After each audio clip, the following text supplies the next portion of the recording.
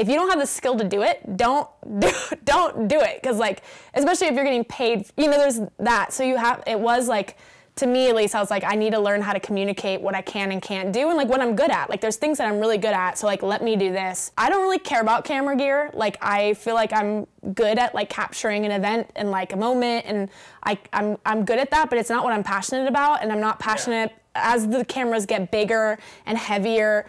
Count me out. Like I'm not interested. Editing, I'm done. I just don't have any interest in that anymore. All I want to do is like run the show, because I feel like I'm really good at that. And so now I'm like, I found the things and I communicated the things that like I liked. And when you like things, you're better at them. To kick things off today with episode 7 of the Sports Creative Showcase, back from a slight hiatus, I have a very special guest here coming all the way from Denver, Colorado. Avalon, I can't pronounce your last name because I don't know how to, and this is a common theme. I like asking people how to pronounce their last names. Yeah, Go ahead. It's Koenig. Koenig. Okay, so I have Avalon Koenig here from Fresh Tape Media, Denver's very own. Super happy to have you here to talk to us. You are a senior producer at Fresh Tape Media. You were formerly a content creator, content producer for San Diego's athletic department. You have been pretty much all over the map in the last 2 years, as far as I can tell from your Instagram and just by getting to know you. Welcome to the podcast. I appreciate you having here. Give us a little bit of an introduction. Give us an idea of who you are, what you've been up to. Well, thank you for having me, first of all. Do you want my like whole thing or a little snippet? Give me like the spark notes, like the Coles notes, like really quick, like who you are, what you're doing, and what people can find you. I actually just got promoted to head of production at Fresh Tape. Okay, so, wow, look at you. Okay. Yes, so now I'm the head of production at Fresh Tape, and I manage the production team, and I'm still producing, and so we do everything from brainstorm to creative ideas, and then just making it happen, hiring the contractors, going to the shoot. I oftentimes direct. That's like a lot of my role on set, and making sure that everything is as it should be and everyone knows what they're doing. And then we do, post-production supervision and all that stuff all the way to the final product. So out here in Denver, and happy to be here. So first of all, congratulations on the promotion. I didn't even know that before starting. It's my 4-year anniversary this past weekend. So it's the yearly upgrade. So you're the first to know, actually. Wow. So this might be the coming out, we got the breaking the scoop here that you got promoted. No, that's incredible. Congratulations. Thank you. Obviously, we've met a few times now. For context, I like to give context as to where I meet all these people. You and I met through me working with the NHL and you working with us last year at the Stanley Cup Final, and then we just worked again together during the All-Star Weekend.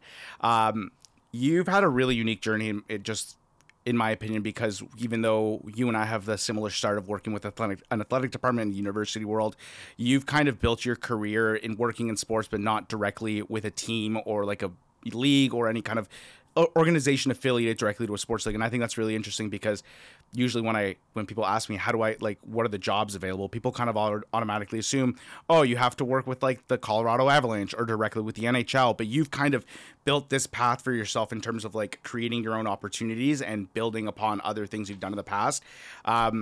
Give me an idea of what how long have you been doing this for, and what have the last couple of years? You've been a Fresh Tape for 4 years. What has your journey kind of taught you up until this point before we get into it? Yeah, I mean, the thing that I love most about Fresh Tape is that we are an agency that works for all the leagues and sports teams that I probably would want to be a part of, So like when I was looking for a new job, originally I was at San Diego, working for a team or a university, and I was like, oh my gosh, there's all these cool teams and leagues, and they look so cool, and I want to work with the athletes, but like I don't really want to live that lifestyle, which we all know is like a grind. I was grinding at San Diego, and it was, I was there for like 2 years, and I was kind of like, I don't think this is sustainable. Like I want a life. I'm only like 23, like I don't want to be working 90 hours a week. And the kind of teams and leagues and those routes, I saw that trajectory as you work weekends, you work nights, and that's just not what I was looking for. And Fresh Tape, came along. I followed them on Twitter, and they're just incredible because over the past 4 years, we've obviously grown a ton. So it's been fun to grow, with Fresh Tape. But our clients are those teams and leagues, and then other people too that I wouldn't have even thought of. Like Twitter, or different entertainment companies and stuff too that I get to. We basically do what I worked with you, which you're working for the league, and I'm working for Fresh Tape, but we get to work for the league too, but only 5 times a year. And then the other thing I love about it is, different seasons, right? So we work the Stanley Cup, but we also work NBA All-Stars. So you get to dip your toe in all different kinds of places, which means you get to meet all these people, which is one of my favorite things, is meeting and knowing people who are in every single, different aspect of the sports world. But it also keeps you on your toes. I also thought that, I'm not a big sports fan. So picking a team or a sport wasn't really my vibe, because I was I don't love any single one. So in this role, I get to work for all of them in some respect. There's baseball, there's hockey, there's football, there's basketball, there's, women's basketball. It's been, I love it. And I always recommend it to people when they're talking about if they're in college and they're looking, the next step often they think is to work for a team or league.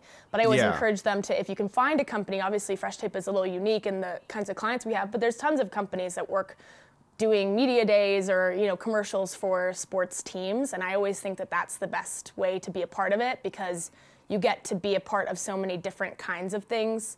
And you get to have a life too. So it's definitely taught me a lot too, because every sport is different, every league is different, every team is different. But you get to kind of grow, and kind of in some ways, sky is the limit. There's obviously budget constraints and stuff, but when you're on the team side or you're on the league side, you often are constrained with money or or access, right? You only get some access for some places, and for us, when we do an all-star, it's all access, because that's the point of it, is that we're working with those people. And budgets again are there's always budget constraints, but you have more to work with when they're doing when they're down to do. You kind of get to play by your own rules in a way, totally. Because you not only are you able to constrain to their budget, but you have your own limitations and freedoms to work with. So you kind of do get that freedom of work and ability to do different things. Yes. So it's just been incredible to be able to. I feel I've learned so much in so little time, just by being everywhere all the time, all at once. Not to, go Oscars, but I love the whole, kind of getting to dip your toes into everything. And I mean, that's kind of, and you'll probably relate when you work in the college athletic scene, which we'll get to, because I want to get into your story there. You kind of get to work with all the sports, which is fun, but you kind of took that concept and applied it to the real world. So it's really cool to hear, is as someone who's I'm a hockey fan, and I work in the NHL, but I find it so cool that you get the opportunity to do with things with all the leagues and all these individuals at times. And I've been a big fan of what Fresh Shape has always done. And then when I didn't know at first that you were part of them. So when I ended up realizing that before I met you, that you were with them, it was just made sense for me to see someone with your skill set and with your ability to tell a story to blend into a brand and a company like that that's so good at doing that already. It makes perfect sense, and I love the fact that you kind of get to have all these experiences. And I think meeting people is a really underrated part of what we do. Because, people are always you're working all the time. And I'm but my favorite part about it is getting to go to events and meet other like-minded people who do the same thing, right? Yeah. So, and I think that's a really, underappreciated part of working in the sports creative world, is that you just meet people who love what you do. And that's very rare to find these days at times. You've had we talked about it before the call, and obviously, I know when you were at All-Star in Florida and we met, you were going off very quickly soon to the NBA All-Star. You've had a pretty crazy start to 2023. Do you want to give us some background as to what you've been doing lately? The start of 2023 was crazy. I came back, and I think I had a 5 weekend, long weekend. We leave on Thursday, come back Sunday or Monday. But I did that back to back for 5 weeks straight, which is a lot, when you're traveling, especially depending on where you're going, and you come back and you have 2 nights in your bed, and then you leave, it drains you. I did let's see, the first couple things we did, I went to LA 2 weekends in a row, one with NFLPA. They were doing their leadership summit, so we built a set and kind of facilitated a game for their players, and then we filmed it and turned it around for a little social content. And then we did Team USA, Black Excellence, which is up right now with Ari, and that was incredible. Also, it was kind of like a round table. I don't know if you saw Women of the League, but it was kind of a little bit of that on a smaller scale. So, 4 women talking about their experience in gymnastics, their Black experience in gymnastics. And then the next weekend I was doing, I think that was NHL, perhaps, NHL All-Star in Miami. Like for first weekend of February though. Yes. Yeah, in Fort Lauderdale. Yes. Yeah. So that was awesome. And that one was just, these other ones we do, sometimes we do set builds and content production. That's mostly what we do, is we'll provide the staff as well. But then sometimes, like at NHL, you did the content production and we did the set, which was, this is always fun because it's like, we facilitate kind of this look and feel, and then you kind of execute this sick glam bot thing, which was like so cool to see. A lot of fun, yeah. But yeah, that one I went solo to. And then the next weekend was PBR. We're doing this Cowgirl Way, which actually is coming out pretty soon, maybe next week, I think. Basically, we've interviewed 6 cowgirls who are involved in the PBR in some way, stock contractors, like bull riders, the first bull rider, and we're telling their stories over like kind of a 5-minute, mini long form, like short form, long form social cut. And so we were in Tulsa filming at a rodeo, interviewing these women, and then the next weekend was All-Star, NBA All-Star in Salt Lake City. Where we did, we do their portrait station, but we also did an arrival station on the last night for the guys, like all their fits and stuff. They come in, and we did some stuff for Turner, and yeah, it was a lot. And then I got to chill for a while, but yeah, it was a sprint for sure, but super fun. I mean, everything was like super fun and exciting, but it was definitely a sprint.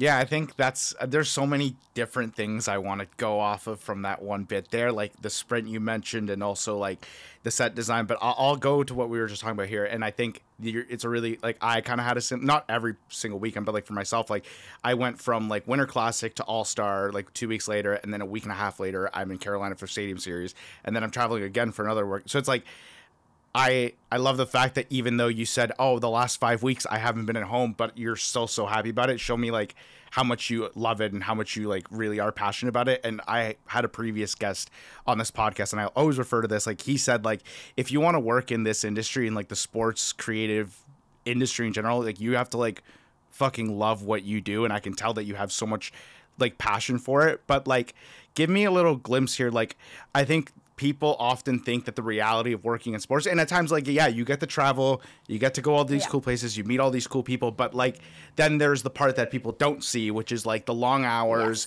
and the late nights and not getting to sleep in your bed or getting to see your family, your friends. Can you give me a little bit of insight on how you deal with like the expectation versus the reality of our career and what you do? Well, it's funny you say that because I said I was looking at that 5 weeks and I was like, when I get like, if I'm at all stressed or lack of sleep, I get sick. Like I get sick. So I was like looking at that and I was like, I can't get sick. So I was trying everything not to get sick. Like I didn't do anything like outside of those times. And of course, the 4th weekend right before All-Star, I get sick. And I was on set. I think they were like 17-hour days for those PBR where we were doing interviews all day. It was freezing. And I think the second day I had a fever the whole day. Like it was a 17 hours. I was conducting the interviews. Like I had to be really like, you have to be like charismatic and on, present, to get the good interview. And so I had to like be really on, and I was sick. Like I was like, I for sure am like feverish right now. And like that's part of it, but I had to do it. It's like you just have to do it. And so that's part of it and it sucked. I mean, and I came back and I had the biggest weekend of those 5 weeks, was All-Star for me because I was supervising 3 sets and like tons of creators, and it's just high stakes. It's big. A lot on the line, and there's pressure. Yeah. So I knew, like, going into that, I was like, I'm sick. I'm going to be going, and I knew I'd be better. Like, I knew that the worst was that weekend, which was just horrible to get through. But I kind of had to, like, just put my head down and be like, okay, these next 2 days, like, I took like, Monday off, of work to, like, chill. And then the next day I was like, okay, just do what you got to do what you got to do. And then again, the next week was, like, a 90-hour week. And I was, like, coming off of being sick. So it's not fun all the time, and it's stressful. Like, I think people say, and I actually joke with Jared, our CEO, about this, is like I go to NBA All-Star, right? Which is like a lot of people, like, I understand it's like this huge event that people would dream to be at. And while it is awesome, it's like one of my most stressful weekends of the entire year. And so like people are going out, they're texting me, they're like, oh, come out, let's get drinks. And I'm like, I can't even like breathe until Sunday, or no, until Monday morning, or like Sunday at like midnight. Like that's when I can breathe, because I'm just like, so I have to be on, you know, like, yeah, I mean, I remember even last year All-Star, like they went out and like I had to move the set and like Sunday morning, and people went out on Saturday, and like one of the, you know, people we were working with like came and was like super hungover, and it was like fine because like they were enjoying themselves, but I was like, I can't do, I have to be like in charge, and like I have to not only be in charge, but make sure like nothing happens. And if something happens, I have to like it's just like so much that like I can't enjoy the events the way I think some people enjoy the events who have different responsibilities or like different things. So like, and I feel that way at almost every thing that I'm doing. So while it is fun, it's like, you know, if you went to the Super Bowl, right? Like, it's not like I'm going to the Super Bowl. It's like, no, I'm going to work at the Super Bowl. You're working. This is your 9 to 5. This is your career. Yes. Yeah. Which is sometimes like worse than going, right? It's like, well, I can be there and I get to see all this cool stuff, but I can't really have fun. It's two different things. Yeah. You can't, there's a flip, you know? It's like, you know, I've worked weddings before, and it's kind of like, you know, your friend is like, oh, but you can drink and like have fun too. I'm like, no, I can't. Yeah, that's my favorite. When someone's like, shoot my wedding, you can still have fun. I'm like, no, I can't, because I'm trying to get you in your last day, in like your first dance, and I can't be hammered when I do that. Totally. I'm like, what do you think I'm doing here? I have to work, you know? So that's very much how it is with these events too. So like, while they are glamorous and like, you know, God forbid everything goes well, but things also don't sometimes. Like things have gone horribly wrong on set that you have to, it's either on you or you have to figure out how to fix, or, you know, there's just so much stuff that you have to think about that, like, I don't think people understand. When they see the final product, you know, they're like, oh my God, that looks so great. I'm like, yeah, but it was like, you know, the behind the scenes and the long hours, and just the like. There was like 5 panic attacks behind this one shot, like, because this light stopped working and our camera broke. Totally. Like 7 terror nightmares that I didn't sleep for 2 weeks, you know, just my like. My hair's turning gray. I think the thing is, it's like, people, and I actually just shot a video and I talked about this. It's like people only see the highlight reel on Instagram, like or on TikTok, or you only see, like, we posted that, like I posted those videos of like the glam bot we did, and it looked amazing and we were so happy with it. But like what people don't see is the fact that like it was like scalding hot. So hot. I was sweating, like I felt like I jumped in a pool. Like one of our Joe, my coworker, got like a sunburn. Like we were out there for hours. Like that's what people don't realize. They just see the finished product and they're like, oh my God, your career's so cool. I'm like, yeah, but I risked burning my skin off for it. So it's like people don't see that. So on that side of things, and I think this is a big thing I like to like make a point of when I create my content and to give people advice. How do you get away from it all? How do you leave your career at the door? Because I know that's so hard for everyone to do. It's hard for me to do. How do you like, after that 5-week long trip, how do you decompress? What's your advice to people who need a way to disconnect from what they do? Well, let me tell you, you are asking the right person. I am the like #1 proponent of work-life balance. Like, there are weeks, of course, that are going to be 90 hours, 60 hours, maybe they're back to back, right? I was looking at my like hours and I was like, wow, that was a crazy 3 weeks, whatever. But one thing, and this is the other thing I love about Fresh Tape, is we get flex days. So like if we work a weekend, we get 2 days to take off somewhere. So I stocked those up because I didn't really have time to take them off. And so I had like 5-10 days to like take off. They weren't even included in PTO that I could take off so that you feel balanced. But like if it's a normal week, like this is, I think the thing that is super important is like routine, right? And then prep. So like before that 5 weeks and like maybe after whatever, like I'm working 40 hours, period. Like I'm not gonna work an hour over 40 hours. Like that is my salary. That is what I have been, paid to do. And so I clock in at 9 and I leave at 5. Like, and I get my shit done. Obviously you have to get it done.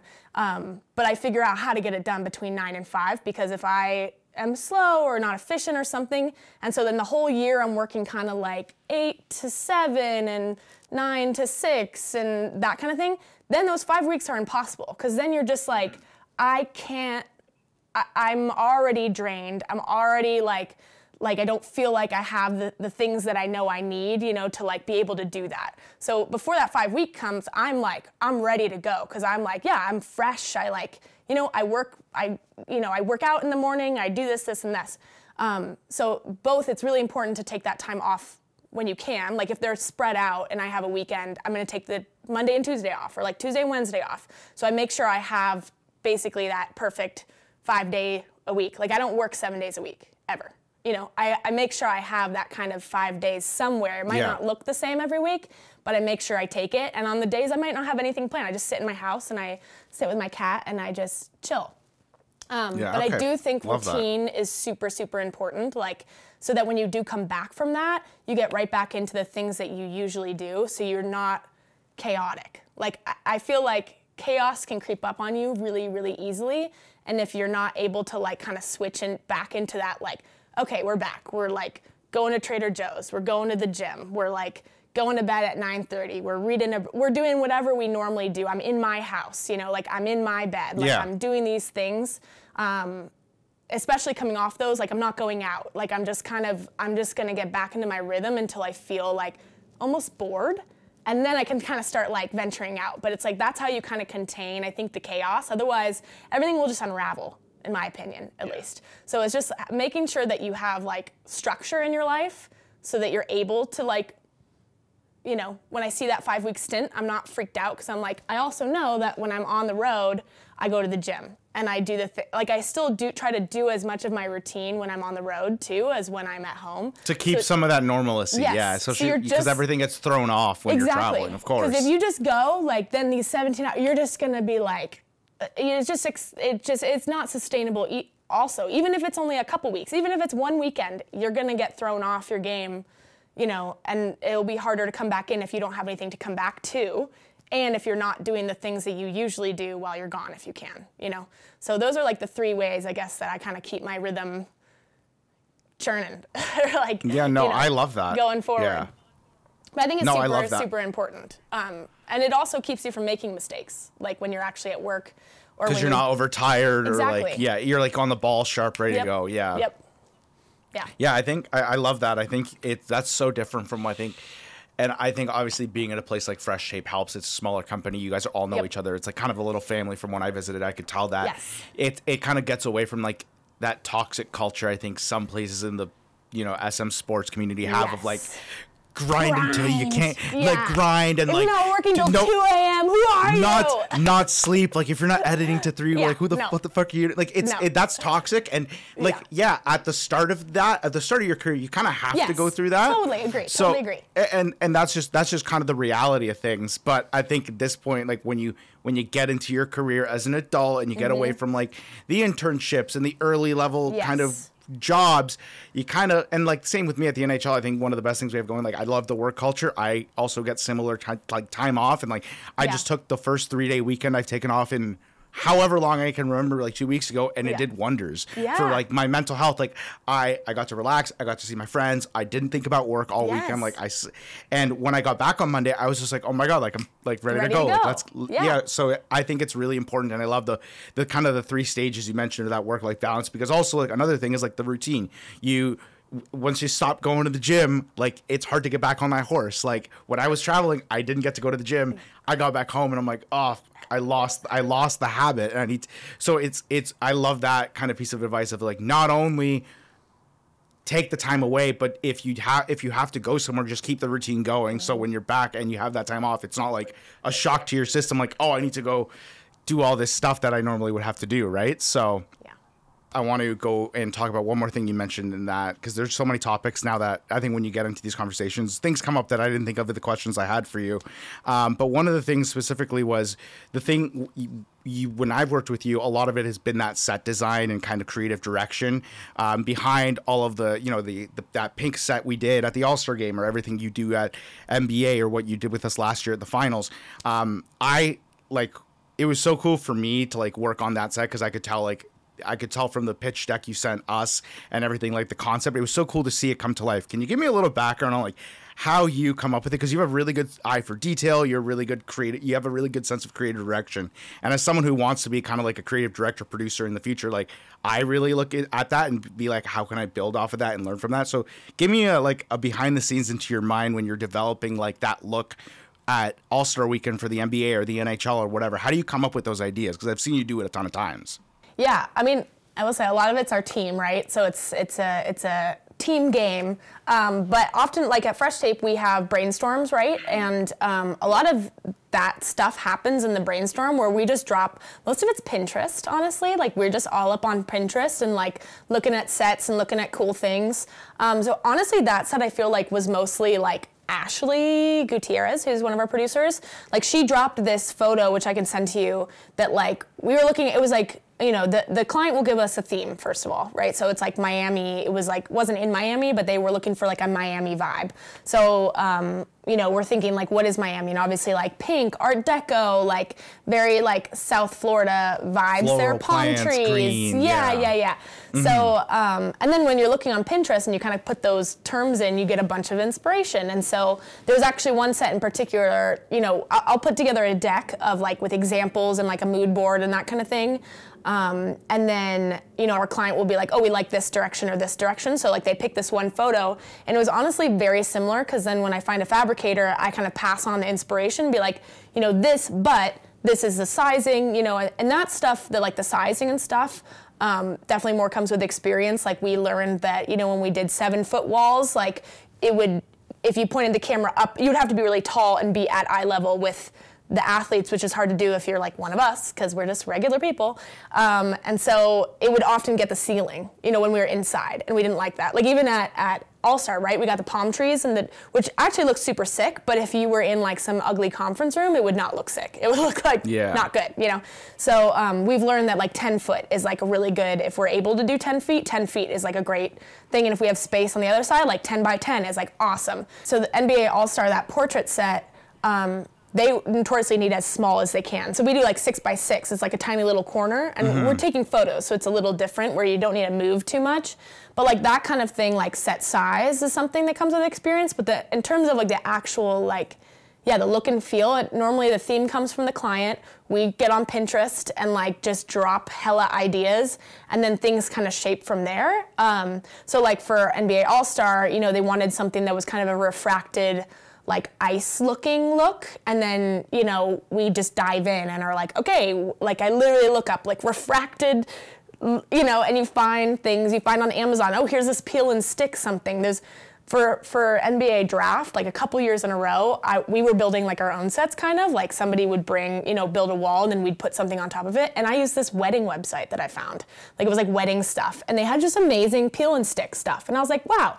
So we'd get little samples, you know, and I'd take a photo like, oh, this is a cool looking, like, one of them, they're like backsplashes for a tub. Like it's literally like stuff that isn't for sets, but like can totally be repurposed. But that's the fun part of it. It's like you just get to take from different corners of the internet and the internet. Just make something. Yeah. Yes. And then on set, I mean, then, you know, you're talking about lighting, and so AJ, who is, you know, like our in-house like go-to DP, you know, I'll kind of talk with him like, hey, this is what we want the vibe to look like. We want it to be kind of purple. We want it, so like for the NHL set, sticking with that, like I was like, you know, it's kind of going to be, I was like, I want it to be like really, it's outside, so it needs to have like really powerful light, because I don't know what like you were gonna do. So I was like, I don't know what, I think it's video though, so like we want to be able to outcompete the sun in Florida. And so he's like, well, you need I think they were 18s or M40s. He's like, you'll need those, you know, with 2 huge, you know, he kind of guided me through what I would need. So it's a team effort. It's like everything kind of, I get like inspiration or direction and stuff from, you know, the team. And then I'm just like, I'm in charge of communicating that to the fabricator, to the client, and then to be on site to make sure that it actually looks that way. And if it doesn't... You're kind of overseeing everything and then going to make sure it actually happens the way you want it to. But it's an amalgamation of everyone pitching in and giving in their own thoughts and also their experiences. Okay, I love that. And like Ashley will make mocks of it, and she'll send it to me, and I'm like, not quite like what I was thinking. Like let's put, this here. We're working for WNBA right now on their draft set, and like there's been a couple, I know WNBA pretty well. Like that's the other thing is like my job is knowing clients, so like I know what they want and what they like based on like last year and like just the vibe I've gotten from them. So like Ashley may make a mock that I was like, hey, can you make this? And then she gives it to me. I'm like, I think we need to add some different elements. I think we need some stuff here based on what I know from our client. And then, then we'll send it to the client, be like, what do you think? And then it just kind of gets passed around like that. So it's definitely a big team effort. But then, yeah, it's my job at the end of the day to make it actually look how it's supposed to look and problem solve if it doesn't look that way on set. No, I love that. I think, and I think that's a really big credit as to like you also being a very good producer is like giving credit to where credit is due and at giving everyone their flowers. And I love that it is much bigger than just one person. And that's what I love when I visited you guys in Denver when I was there for the finals, like getting to see how you guys all work together and it being such a like tight knit family. How big's your team at Fresh Shape to give people listening an idea of like how many people you're working with there? I think we're at 14 full-time right now, and we have like a few interns coming in this summer, like I think 3 or 4 interns this summer. So there'll be like, 18 bodies, but it's, I believe it's either 12, it might be 12. I should know this. It's either 12 or 14 full-timers. Jared's going to be listening. He's like, I don't know how many people we have employed. What are you doing? I know. And that includes like creative, production, ops, the whole motion graphics, that kind of thing. Gotcha. Love it. We're going to take a step back here, though, from obviously talking Fresh Ship, but that's like where you currently are. I want to take it way back here to the start of your creative journey. You are now, how old are you? 29. 29. I thought it was 29. So taking it way, way back here for a second to the start of your journey, where did you start off discovering this passion of yours to create, whether it's video, photo? I know obviously you were with San Diego in their athletic department, but did that start before that? Like when did you kind of realize like, oh, I love using a camera. I love creating visual content. When did that passion kind of start? Yeah, I majored in communications and I was like fully set on doing PR because I was like, oh, I like to talk to people. So like that makes sense. And through my rowing career, I actually, I rowed. I rowed at San Diego, and that was basically where it started. We used to have all this like game film, right? But it was like gorgeous and on San Diego. I mean, it was like so pretty. And so I was like, wait, we should like make a movie out of this. And so I think in iMovie, because I think when I was a kid, a lot of people had like camcorders and kind of did little point and shoot. Yeah. Like the little itty bitty whatever, like take your parents' camera and like play with it. So I'd done it before in iMovie, back in the day. But I definitely did not think that was my direction at all. And I just started making videos for my team and they like loved it to like a song. I'd like put all this music, like all these shots together to like a 3.5 minute song. And I was like, here you go. You'd find a track you would never license these days, like a top 40 track. Oh, I can use this. I'm not going to get sued. And then you're like, this is amazing. Yeah, exactly. And then I got a GoPro. And then I like really everyone does. I know. And then I sent it like full send. I was like I would make at least one a year. And they actually did pretty well. They were like, I think in the rowing community, like it's not very documented because it's really hard to, unless you're in the boat, it's like really hard to capture rowing.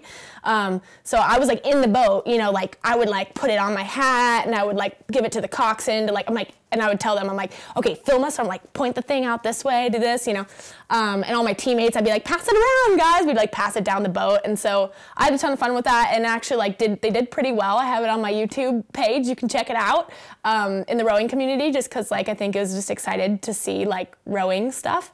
And that was it. And I literally thought that was it. I was like, okay, cool, that was fun. And then that's how I got my internship is like the communications department because they would be like, can we use your videos? And I'm like, for sure, please use them, because they're like, great, rowing footage. And we never have this. This is amazing. Yeah. That's how I got the internship is they like saw my rowing videos and they're like, oh, you know how to do something, right? And I was like, yeah, I do know how to do something. And so I just did broadcasts, like we did stand-ups, like, where like the other intern would be like, today, the Toros are playing. So we just did broadcast stuff. Yeah, I did that for like 6 months maybe, and then I was like, this is kind of boring. And Clemson kind of started going crazy with their creative videos, and people started kind of putting it on Instagram, and I was like, I want to do like something cooler with like apertures. Like I didn't even know what aperture was, but I was like, how do you make it like blurry behind and like not a view? Like that was my level of how to like... make it cinematic. Yeah, literally. I was like, I don't know how to do it. I was shooting in 60 forever, and it looked like that soap opera, and then through like. And then you realize 24 is like beautiful. Yes, and you're like, oh yes. my God. And I'm like, this is what I was trying to do. So it's just a lot of, and then just through that, I eventually got hired full time there, and they just kind of let me do whatever the heck I wanted to, and gave me like all access I ever wanted, and that's just how it went. No, yeah, I think I personally relate to that, and I think like this would have been like what year for you? Like what time period would have been? I graduated college in 2012, so it would have been 2012. No, oh my God, whoa. That's high school. Okay, graduated in 2016, and then I worked there until 2018. So you would have been like that was so that for reference that would be kind of when I was getting into like I think that was my second year in university, and that's when I started getting into that sports creative thing. And very much similar, like I went to a sport media program here in Toronto, and it was much more broadcast based. Yes. But I also remember seeing Clemson and other teams like jack up the creative, and I think that was like part of like the sport creative like boom. People realizing like, oh, like we can use Twitter for more than just tweets. We can make sick content, and so I think that was kind of it's funny to hear that. Because I vividly remember the same thing. Like I didn't work for them, but we did broadcasting. And at first I'm like, this is cool, but it's not really what I want to do. And then I figured out how to use a camera. And then I saw what people are doing. I'm like, let me do this here. So it's just really cool to hear that like everyone was kind of influenced in the same time period. When you were doing there, what was like some of the highlights for you? Like what kind of content did you enjoy creating the most? What are like some of the experiences you have that you kind of think back on to this day? What was that? Give me some of that. I think one of the things that I feel like was most rewarding is like at the end of each year, which I guess there were 3 ends of years, I think, because that's a lie, 2. Well, I just remember having this vision, like that at the end of the year banquet, right? Like you put everything together. We did the same thing. Yeah, and so I remember like what I wanted it to be. And like I remember the first year, like I just didn't have it, you know, like I was like, yeah, this is fine. I put this stuff together, but like I know what I want it to look like. I don't know how to do it, but like I know what I want it to be. And I think I left in March, you know, but one of the things I said to Jared was I was like, I need to finish this project that I have, because like I think everything clicked for me like after my first internship and when I got rehired.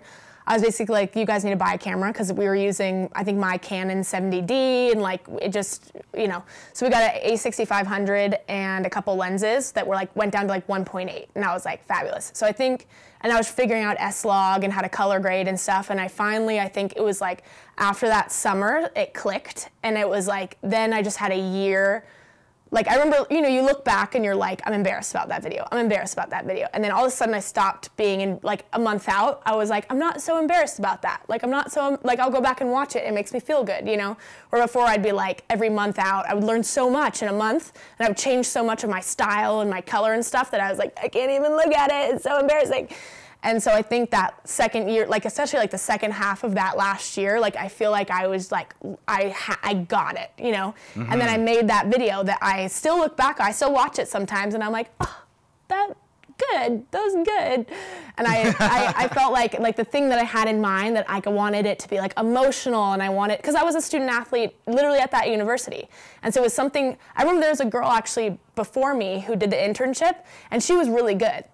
Like I remember as a student athlete watching the end of the year video and being like, oh, that was incredible, you know? And I wanted to make something that was like that, you know? And I feel like that had that impact on people who, and like capture the like student athlete, which is like, it was just so hard. Like those 4 years, that's also why like the routine and the whole thing is like very like, it's very ingrained in me, because like, you know, I went through that process and like kind of learned how to keep, you know, yourself calm and like not freak out and everything.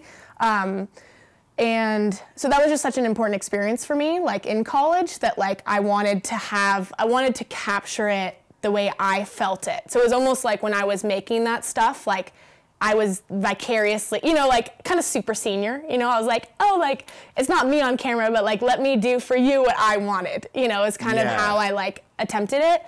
create the content you wanted someone to create of you. Exactly. Kind of thing. Yeah. Exactly. And that's how I tackle everything, which is why it was so draining it was so draining because I was so emotionally like invested. Yeah. And like you said, like, grind. Like I just went to everything. I was supposed to be at everything always. And as you know, you start making good things, and then people are like, we want more. Yeah, like, and then like this team's like, why did they get this video and we don't? And you're like, okay, I'll be at your next game, and then it's just that cycle. Like I 100%. Yes. I relate a lot to it too, because like that end of your hype video was like my favorite video to make at the banquet every year. Like, and I like my first year I didn't do it because I was like new and whatever. Like I was, getting like earning my place in that department.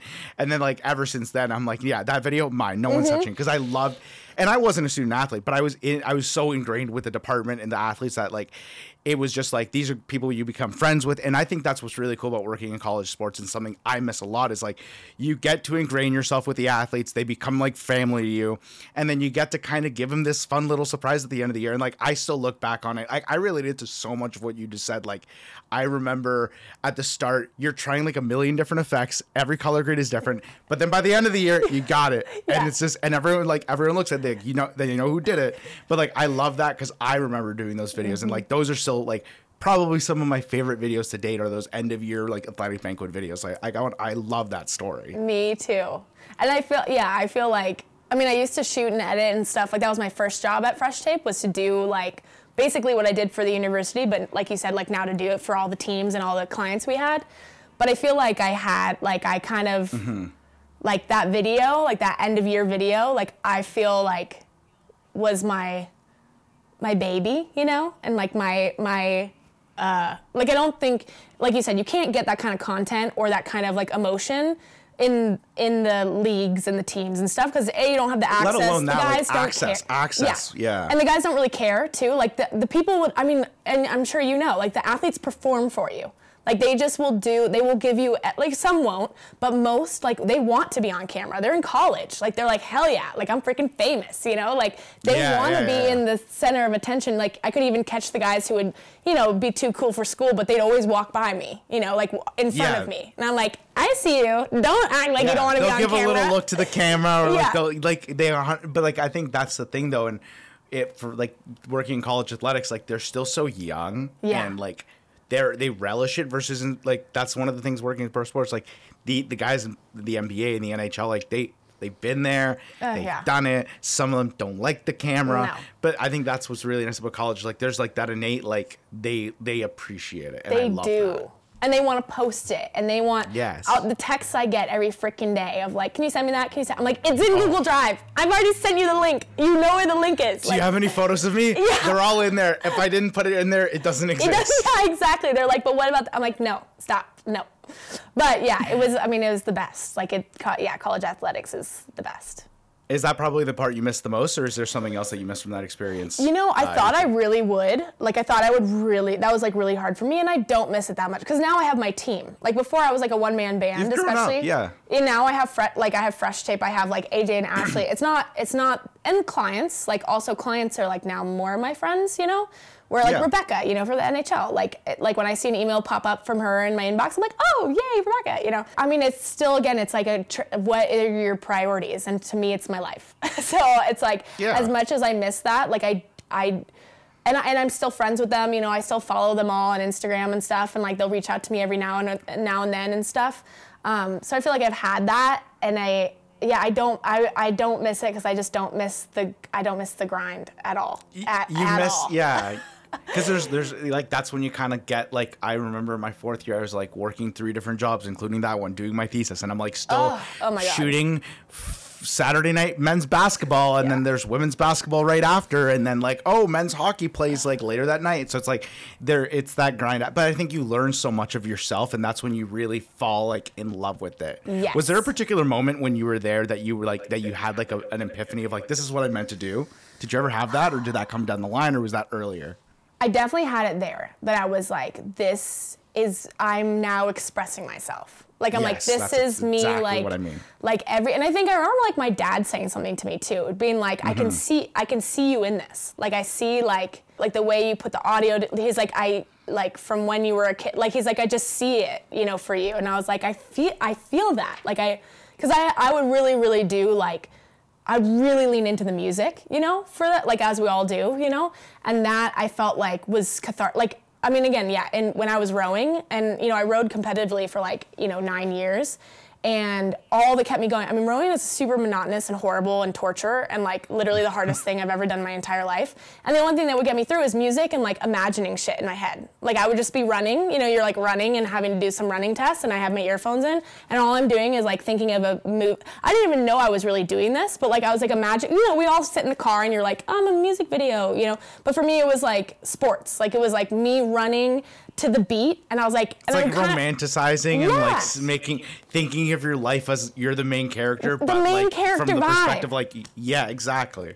And thinking like, how cool would this be if I used to watch Gatorade commercials too, because they're very also like beat and sweat and beat, and I would just like, that's what would get me to like when we're doing 2K tests, like I had 3 songs, and like they had to hit, and when they hit, I would hit them to the beat, and I would do these things, you know, and that's movie making, like the kind that I was doing. It was like, I'm literally getting the peak of this sport to a beat, and like that's, now I get to like do what I've always, maybe it's not me, I'm not the main character, but I can make somebody else the main character, you know, and make them like feel like, you know, that kind of vibe. So I feel like, yeah, it very much like, I think once I got the color grading and I started to like what I was seeing and like my stuff, I was like, yes, this is it. Like, I would like kind of like as I'm like, you know, editing, you're kind of like, you know, grooving to it, like feeling with it, and I just like feel, yeah, it's like cathartic. But so there wasn't like one moment, but I just feel like once I kind of the entire process taught you like, this is my calling kind of thing. Yeah. Before we move away from San Diego into the next step of your journey, what's a piece of advice you would give? And like, there are so like, I think like the way we did it is the way a lot of people are finding out that about this industry and things you can do. What's one piece of advice you'd give to like either younger you or another young creative in their early 20s who's in that college grind and is really trying to figure it out in that sports creative athletic scene? What advice would you give them from your own experience? One thing at least that really helped me, that I think I was like self-conscious about a little bit, is like posting your stuff. So like retweeting, like I think people think especially women, I think there's like, people think there's a fine line, or not a fine line. There's like no line between being like this full of yourself, look at my shit kind of It's a hard thing to get over, for sure. Yeah, and then like posting because like you need to post your stuff because people need to know your stuff, right? So I always like, one thing I did, which I think was super helpful for me, is like create a video account that like was separate, so that I didn't feel like it was conflicting with like my personal stuff and like the stuff I wanted to post for my friends and like the kind of audience that I was trying to get a hold of, because I was trying to find a job, you know, like I was trying to get a job after San Diego. I knew that wasn't my end all be all. So if you don't think that where you're at is your end all be all, you have to be thinking about what people see of you, and like that means you have to post your stuff. Like a resume is not very helpful. Like I now, you know, I hire people all the time. So like I look at resumes all the time and it says nothing to me other than like, I mean, anybody who's touched Adobe, and then the experts will all have Adobe on their resume. So that doesn't say anything to me of like what you can actually do. So your stuff, and like, I look at like color grading, like if you have a profile, or like if you have, like obviously we have Gondola now, but like if your stuff matches, that's like something for me to see or whatever, right? So like I think you being like, posting your stuff and doing it tastefully is a skill. I think some people get it right, some people don't get it right. I'm sure I don't always get it right. Like you can post yourself, but a lot of what I see is like people posting themselves at the Super Bowl. And I'm like, okay, cool, love that for you, but also I don't know what you did. You know, it's like, yeah. I think posting your stuff, or like if you can't, because obviously there's limits, some people can't post their stuff. So like retweeting, like I would retweet all the time on like my San Diego stuff, just retweeting, quote retweeting, like being like, you know, tonight's game was Put it on your story. Your like, story. There's so many ways. Gondola. Yeah, you can reshare. And I think that's something that I felt self-conscious doing. I'm like, well, am I bragging? Like, what am I doing? Like, am I who am I? I know what you mean. You know, so, but I think that's really important to do because that's what got me my job at Fresh Tape. Like literally I got a DM from Jared based on Twitter. Like it was like based on one word of mouth, but it was from somebody who I didn't even know who saw my stuff and recommended me. And then he just went and looked at my profile and was like, cool, yeah, it looks good. You know, it's like, that's what got me my literal job. So I think that's a big one is just to like post your stuff and not be like timid about that, which maybe people aren't as much anymore. I mean, maybe that was just like back in the day when things were like first getting started, but I mean, I relate to it. Like I had my whole like, oh, I don't know if I should post my work. I made another account and then like, I'm like, I'll post it there. And then at the end of the day, I was just like, you know what? Fuck it. I have no audience on this account. Yeah. I'm just going to put it on and then my account is now an amalgamation of like 99% my work. And then 1% is like my life. I'm like, oh, like I went on vacation or this is my friends or whatever. So like, I 100% agree with you. And it's like, that's the biggest thing. It's like, when people are like, how do I get noticed? I'm like, are you posting your work? No. How the hell am I supposed to notice you? Yeah. Right. So I fully agree. I would say that like posting your work is probably more important. And I'd love your take on this. More important than having like a reel, like a 1 to 2 minute. Totally. I love doing a reel as much as like a 1 to 3 minute, like cinematic, like my best. But like, I haven't made one and I've gotten jobs. So I would like, you know, I think posting your stuff is, you know what I mean? It's like, I haven't had to, I don't have the time, but like, if you're interested, like, here's my website, here's my Instagram where I share literally everything under the sun. So like, I would love your take. It's probably more effective to just post your stuff than make a reel at this point. Because a reel, I'm like, well, what skills that, it's a bunch of slow-mo clips most of the time put together. There's definitely a way to do a reel that you're like stand out, but it does take a lot of time. I was always intimidated by it. I never got around to doing it because it was like so looming and big and like, I was like, no, I just can't, you know? It's anxiety inducing. Yeah, it's anxiety. And I do think also people can get to know you through your, like that's the other thing is like having a personality through it, not just like posting your stuff and is like, here's this, but like if I went through your profile, like I would probably get a sense of like who you are, both from your work, the kinds of stuff you post, the captions you put, you know, like you get a sense of who somebody is, like reading their stuff and like, yeah, just the kinds of ways they promote themselves or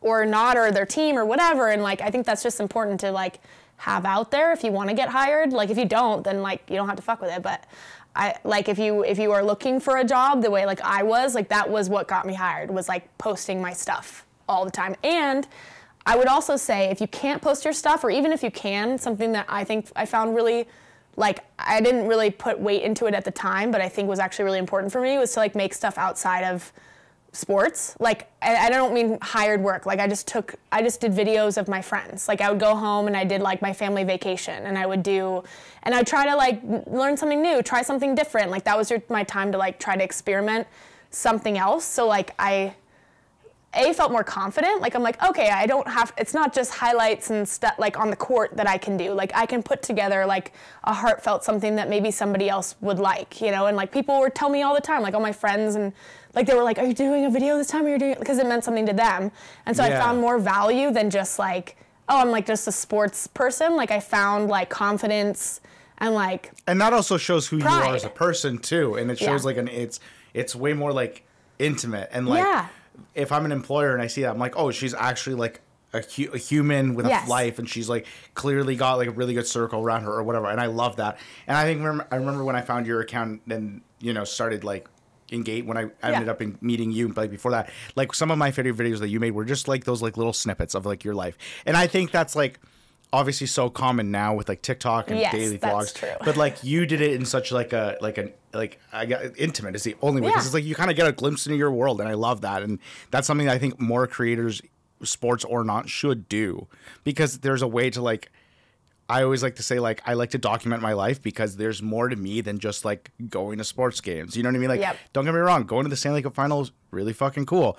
But like I have really cool friends. I have a really cool like interesting life. So I love that kind of idea of like doing things outside of work that could also, you never know, might be hired for something like a lifestyle thing or something along those lines. Totally. Like Jared, again, my CEO saw that, because I think when he hired me for the first gig, he had just seen a video that I posted of like me and my family, and he was like, oh, I thought it was like a Toyota commercial. I mean, it wasn't that good, but like I remember him saying something like he loved that. Like he didn't, like it wasn't the sport He loved thing. the realness. Yeah, like and so having like diversity on your profile and like doing something different, because also like nowadays everyone shoots sports. Like, it's just highlights. Like, I don't think it's that hard, and everybody has autofocus, and it's just like, it's not that You need crazy. to find a way to stand out. Yeah. Exactly. And so I think like making stuff on your own, like, and again, it doesn't have to be for hire. Like, I think that was something that intimidated me too, is I'm like, I don't know how to freelance. I don't really have time to freelance or the interest in doing it, but I'm just going to make something that like I enjoy putting together. And like, I think doing that is a good practice just in your skill set, but also like diversifies your portfolio and might be your like favorite thing you've ever done. Like, you don't know, you know?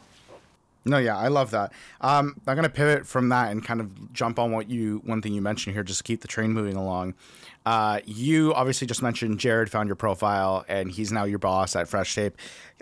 So you finish San Diego, you did your whole thing at the athletic department. It's time to move on. You mentioned Jared found your videos, and he obviously hired you. What was the transitional years like, going from what you were doing at San Diego Athletics to now being, hired by Fresh Tape and joining this team? It was really hard, honestly. I like cried every day that I was here for like 6 months. Like, literally every day I called my old coworker and I was like, this was a huge mistake. Not because of like the people were incredible, and that was why I came. I was the third hire. So it was me, Jared, Max, and Alana. So there's just 4 of us. It was a new city. I didn't know anybody. So I came like really like bare fresh. And both of my coworkers had like significant others, and like Jared, is like older. Like, it was like really, really hard personally, like on my personal life, which I think, obviously it was the right choice, but like it was so freaking hard. And then also like skill set wise, like I remember coming in, and I remember even Jared like had expectations of me that I was like, I don't know After Effects. Like, I've done it like twice in a very specific way, so I only know how to do this one specific thing, but like I don't know how to build an After Effects file, So there were a lot of like expectations of me that I was like, it was just very hard. And I think luckily like my team was so great that like Jared and I now have this like very candid, open relationship, because he was like, I don't want to hear no's, and I'm like, okay, but like I can't do it. Like, it's not that I don't want to, like it's a yes, but I can't. So like I don't know how to tell you I can't do it without saying no. But we like had to learn that. So I had to learn this new language, because at San Diego I was all by myself. Like, I had a manager and I had another coworker, but they didn't do the video. They were like more my mentors, but they weren't. I was kind of on my own in terms of gear and like editing and all that stuff, and all of a sudden I have like this, small team, but still more of a team, and people who know more than me in my field of work. And then I'm working with contractor, and it's just a whole different lifestyle. So it was really hard to like fabrications. I was like, how would you even start? Like, what even would you do first? I have no idea how to, bring that to life.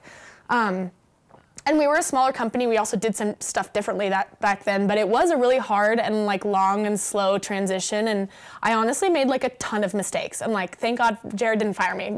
Like, I made so many mistakes, and it was horrible and embarrassing. And like, that's the challenge, right? It's like anything new, you're gonna like struggle, and it's gonna be hard. And like you learn, my biggest thing was like, I just need to learn from every single one of those. Like, I just can't make the same mistake twice. Like, that's like not pressing record. We've all done that, but like I did it, and it's like on a client, and that's like big time. It's not like you're just like on your own at the San Diego men's basketball game and you forgot to press record on like one shot. It's like, no, this is like an interview. Like, you have to press record, just stuff like that. That was just like, yeah, it was hard, but it then made me grow to be like, how can I prevent that? Okay, so I need structures, and I need lists, and I need these things to help me not ever do that again. And I need a bag, that has an SD card holder, and I need a rolling bag that I take. Like, we didn't have any of those things. So it was very much like scrappy. And we have like a joke internally now, like we don't do things scrappy anymore. Like, we used to do it because it was out of like necessity, and we're like startup, and I thrived in that because I was scrappy at USD. So that translated, but like the level of like... kind of like the run and gun mentality, making it work with what you have. Yes. Yeah, I got you. And we still do that to some degree, but there's definitely less. Like, there's definitely things that we like, like we haven't done it before, and so we're going to do it, and we're kind of learning on the job, which is like scary. And so it was just very hard because the stakes were a lot higher. I had people I wanted to impress, and when you make mistakes, it's more public than it was back when I was just learning, and nobody had any expectations of me. They're just like, wow, this is getting better and better every time. And I'm like, wow, how crazy.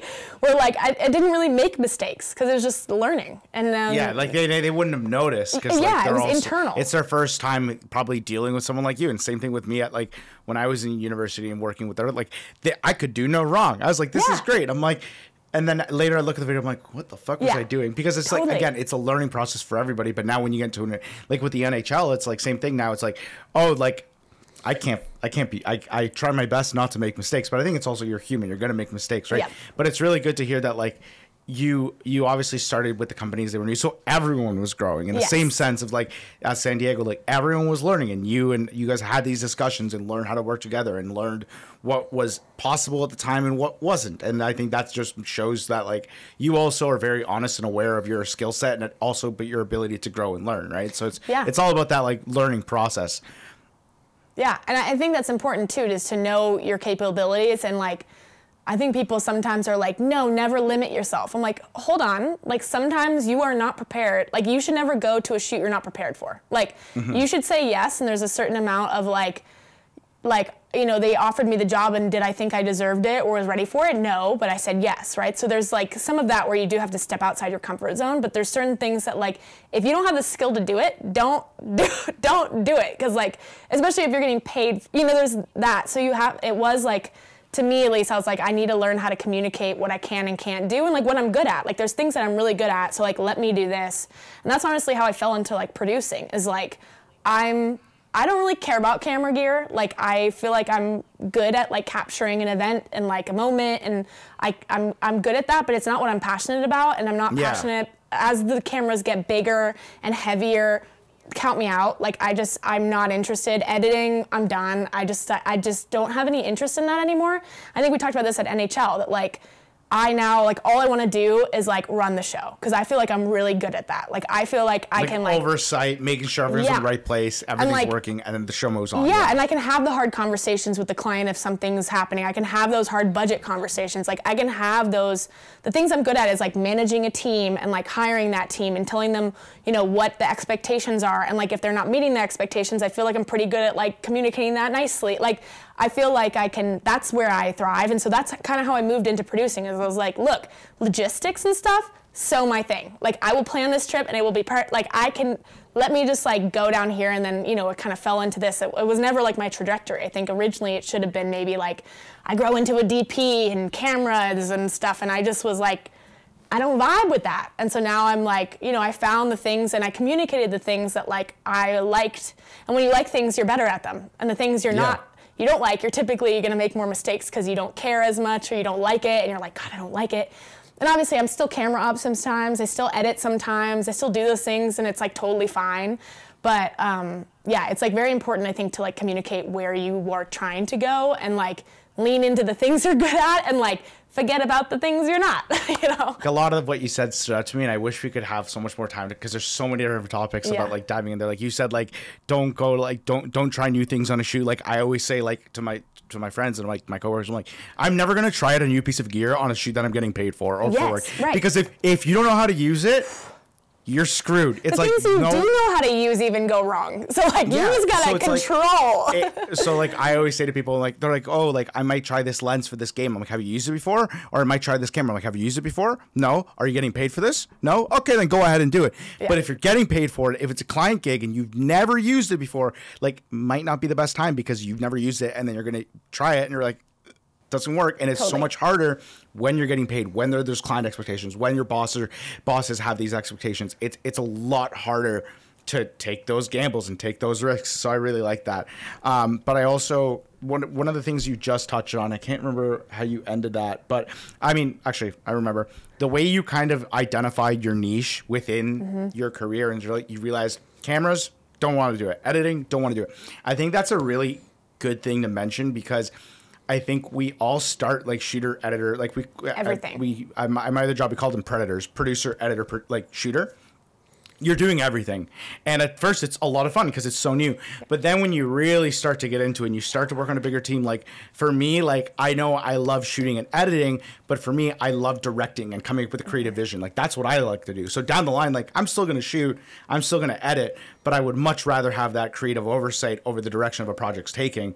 So I really relate to that. And I think that's an important thing for people to know. It's like, you don't have to be pigeonholed into being the camera person for the rest of your career. You took your role and you ran with it as a senior producer, and now you just got your promotion, and now and you get to do, you're still doing by proxy everything you like doing. You're creating something.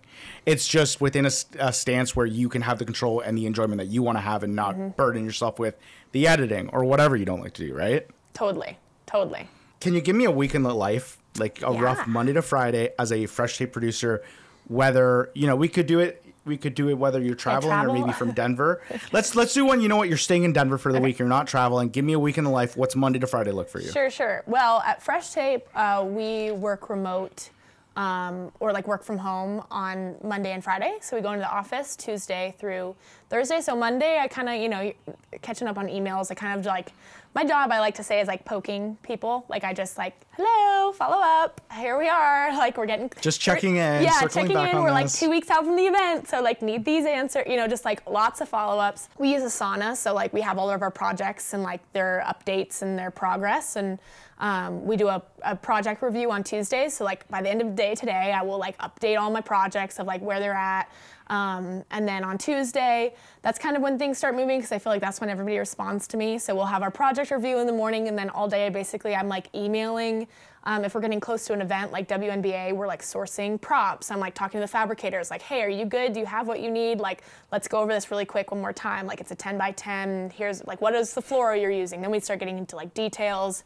So like check in on those clients. You know, we've got the PBR series going on, so I'll check in with them and make sure that our editor, I'm kind of the between of our editor, right, that we contracted out and our client. So I check in with the editor today and I'm like, hey, when are you gonna have that trailer done? And he's like, okay, end of day. So then, you know, tomorrow we'll be like, here's the trailer, and kind of keep that going. And same thing Wednesday and Thursday, it's kind of similar. It's just like kind of, it's a bunch of like, I think of it like kind of dominoes. I don't know if that's the right word, but like something's always going. Like it's like there's one and then you're turning you're the machine turning the cogs. You're the engine making sure that. So I got to keep track of like where this project's at, you know, like while this one is wrapping up, we're starting this one. So what stages are we in? I'm updating our Asana with like new information that comes in. I need to get contractors actually for that event, so I need to like start, you know, writing emails, texting the people that I like, you know, like, hey, are you available? So that's kind of Monday or Tuesday through Thursday. We have like a team lunch every week on Thursday, and so we'll do like kind of a longer lunch one day. And then I have like meetings scattered within, like I'm talking to NHL on Wednesday and new projects that come in, you know, we have meetings with them. And then on Friday is another work from home day, so that's kind of like send all the emails that I need to before the weekend, like feel good, and that's where we're talking about work-life balance. Like I want to be not thinking about a thing over the weekend. So what does that mean I need to do? Like finish, like make sure there's tying nothing, up all the loose ends. Tying up everything I could possibly tie up, so that, you know, by the end of the day on Friday, I'm like, boom, done. So it's a lot of emailing, and like some research but it's a lot of emailing, honestly. How does that change when you have to go to like NBA All-Star at the end? Let's say, or like WNBA draft. Like when does that change? You're traveling like Thursday. Like what's that gonna look like? So it depends. We always travel out the day before. So like WNBA draft is on a Monday, so I'll travel out on Sunday or Saturday, set up on Sunday. So we'll have like a setup if we can. You know, if we're so lucky that we have the space the day before, we'll set everything up. So we have 2 sets, I think, for that. So we'll set everything up. I'll schedule like lighting and all that stuff when that's going to get there, because it's in New York. So we have to get like delivery because it's just crazy and we don't have a car. But some shoots we'll have a rental car, so we can kind of run errands that day. Like I'll go pick up gear. I'll go, you know, make sure we're grabbing food and snacks and waters and stuff for the trip. And then, the draft is on Monday. So then, you know, I mean, might have the morning off. Same thing again. Like if I have an evening, I'm not going to work all day. Like I will start at 2 and I will go until 10 p.m. or whatever the 8 hours is that again, sometimes it's longer. Sometimes I'll work 10 hours or whatever. But if I can like take the morning off and there's nothing I need to do, I'm going to take the morning off. I'm going to work out. I'm going to chill. then I'll go to work at 2 o'clock and stay there until 2 a.m. or whatever time I need to be there.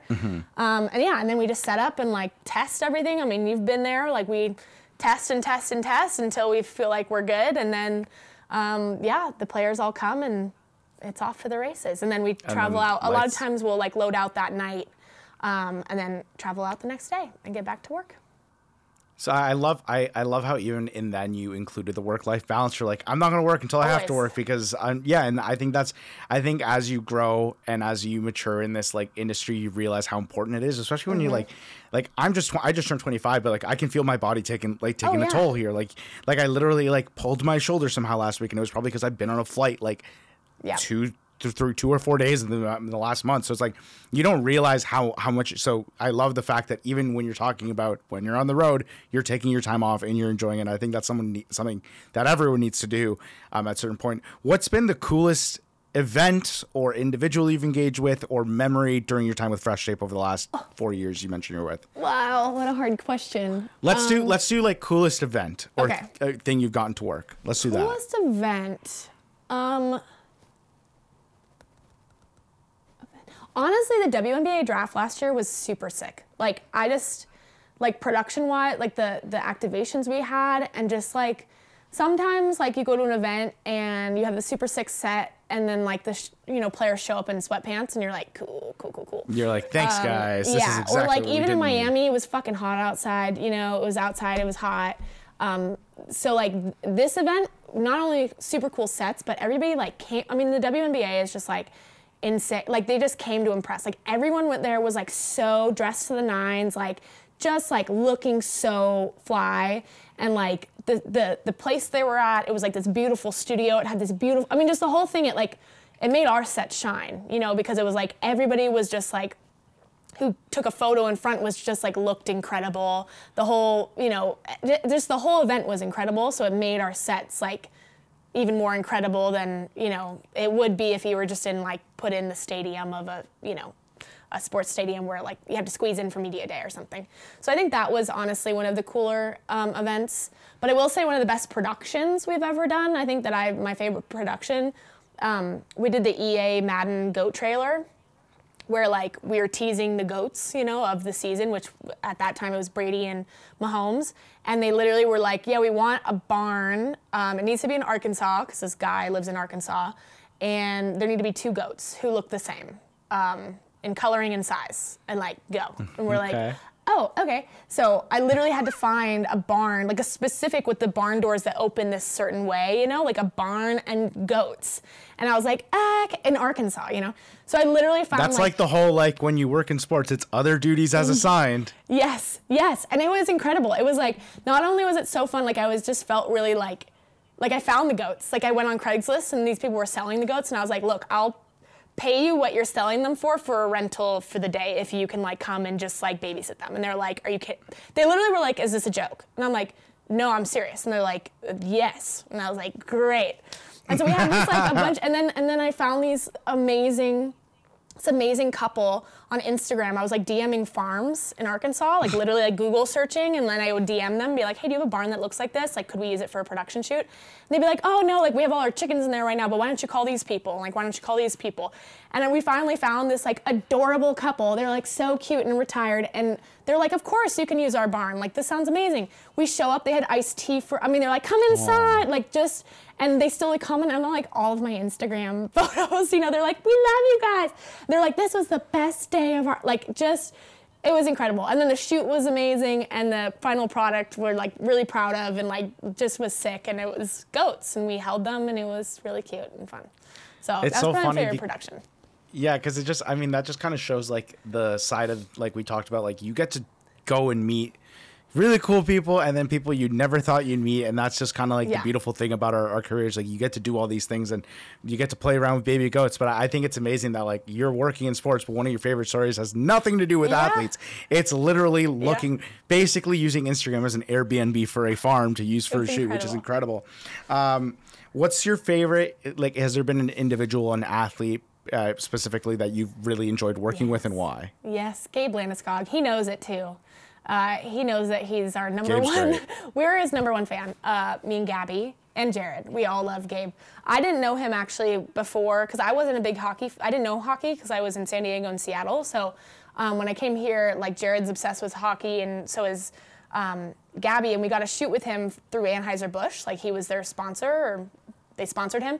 So we're doing a shoot with him, and they're like, "You're gonna love him. You're gonna love him." I'm like, "Okay, whatever." I've met a ton of athletes. They're all fine and nice, whatever. This man, nicest man I've ever met in my entire life.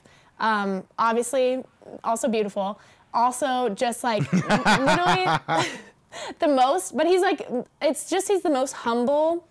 He remembered everybody's name on set. He met everybody, down to the PAs. Like, I mean, literally, he met everybody, not one person. Like, he wasn't too good for anything. We did these silly TikToks with him. He was game for everything. It was a full day shoot. Half of it was at the ice rink. Half of it was at his home. He had just had his baby. He was like, hold on, let me hold my baby for a second. Like, it was just, he was so patient and lovely, and just, and we worked with him 2 years in a row, and then obviously we work with the Avs, so we see him, but he knows our name. Like, he's like, you know, he just remembers people, and that's so rare in the sports world, you know, they just kind of brush you by, and I get it. You know, they meet a lot of media people. They have bigger and better things to take care of. Whatever. But he just is the best, and I'm sure he's like that with everybody. You know, you can just see he's like that with everyone. Like, he just is wonderful. And so we love Gabe Landeskog for sure.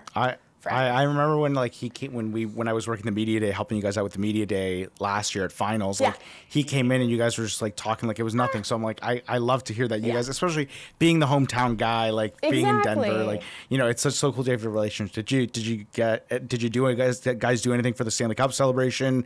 Did you guys get engaged? Because I know I obviously worked with you guys during the final, but did you guys get to do anything once they won? Or we didn't. We offered to do a couple things, but I don't think we did anything. We went to the parade.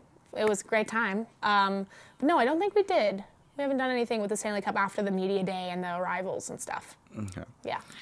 My next question for you is, who is a league or who is a team or an event that you'd want to work with?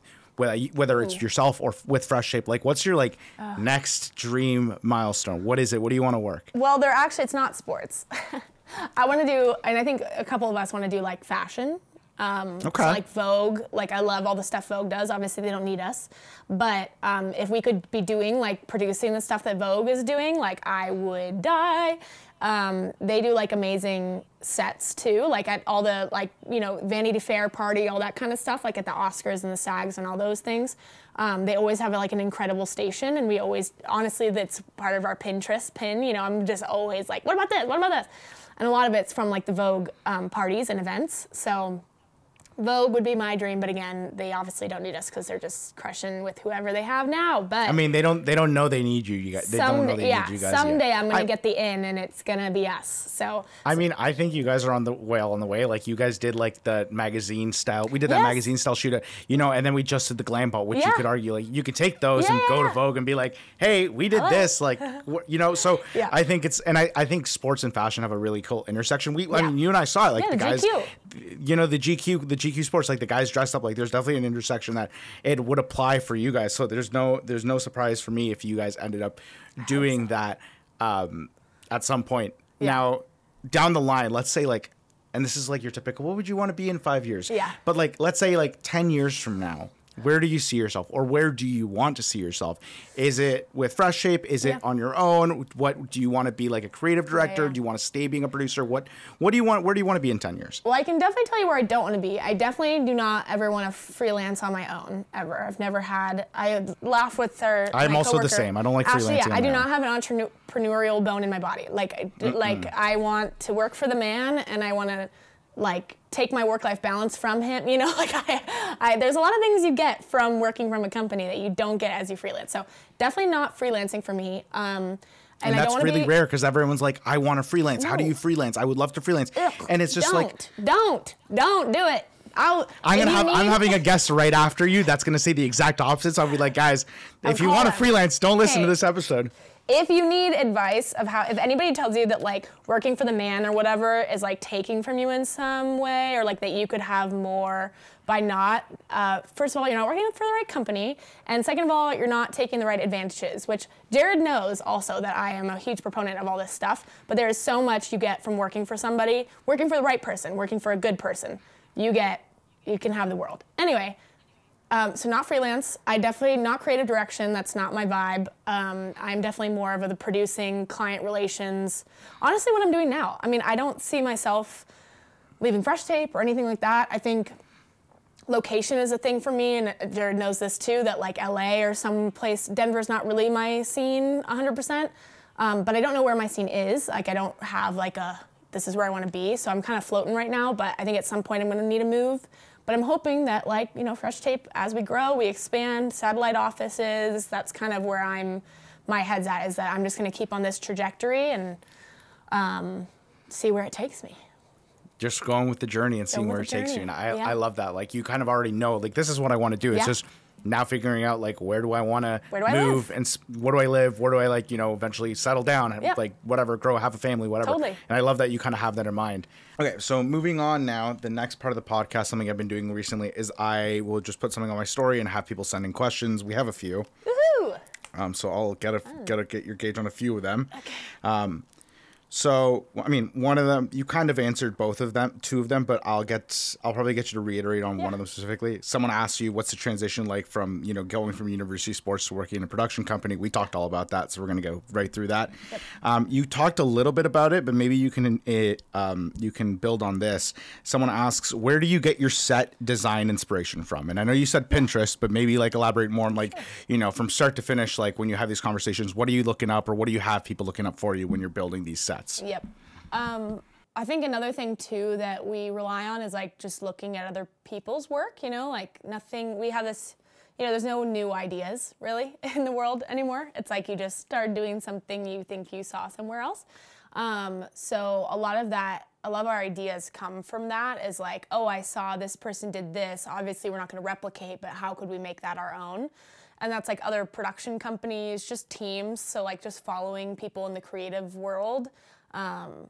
Especially like for me, like I have less interest on like the sports, like highlights following side. And I'm now more trying to follow like DPs or production companies that do stuff similar to us so I can get ideas.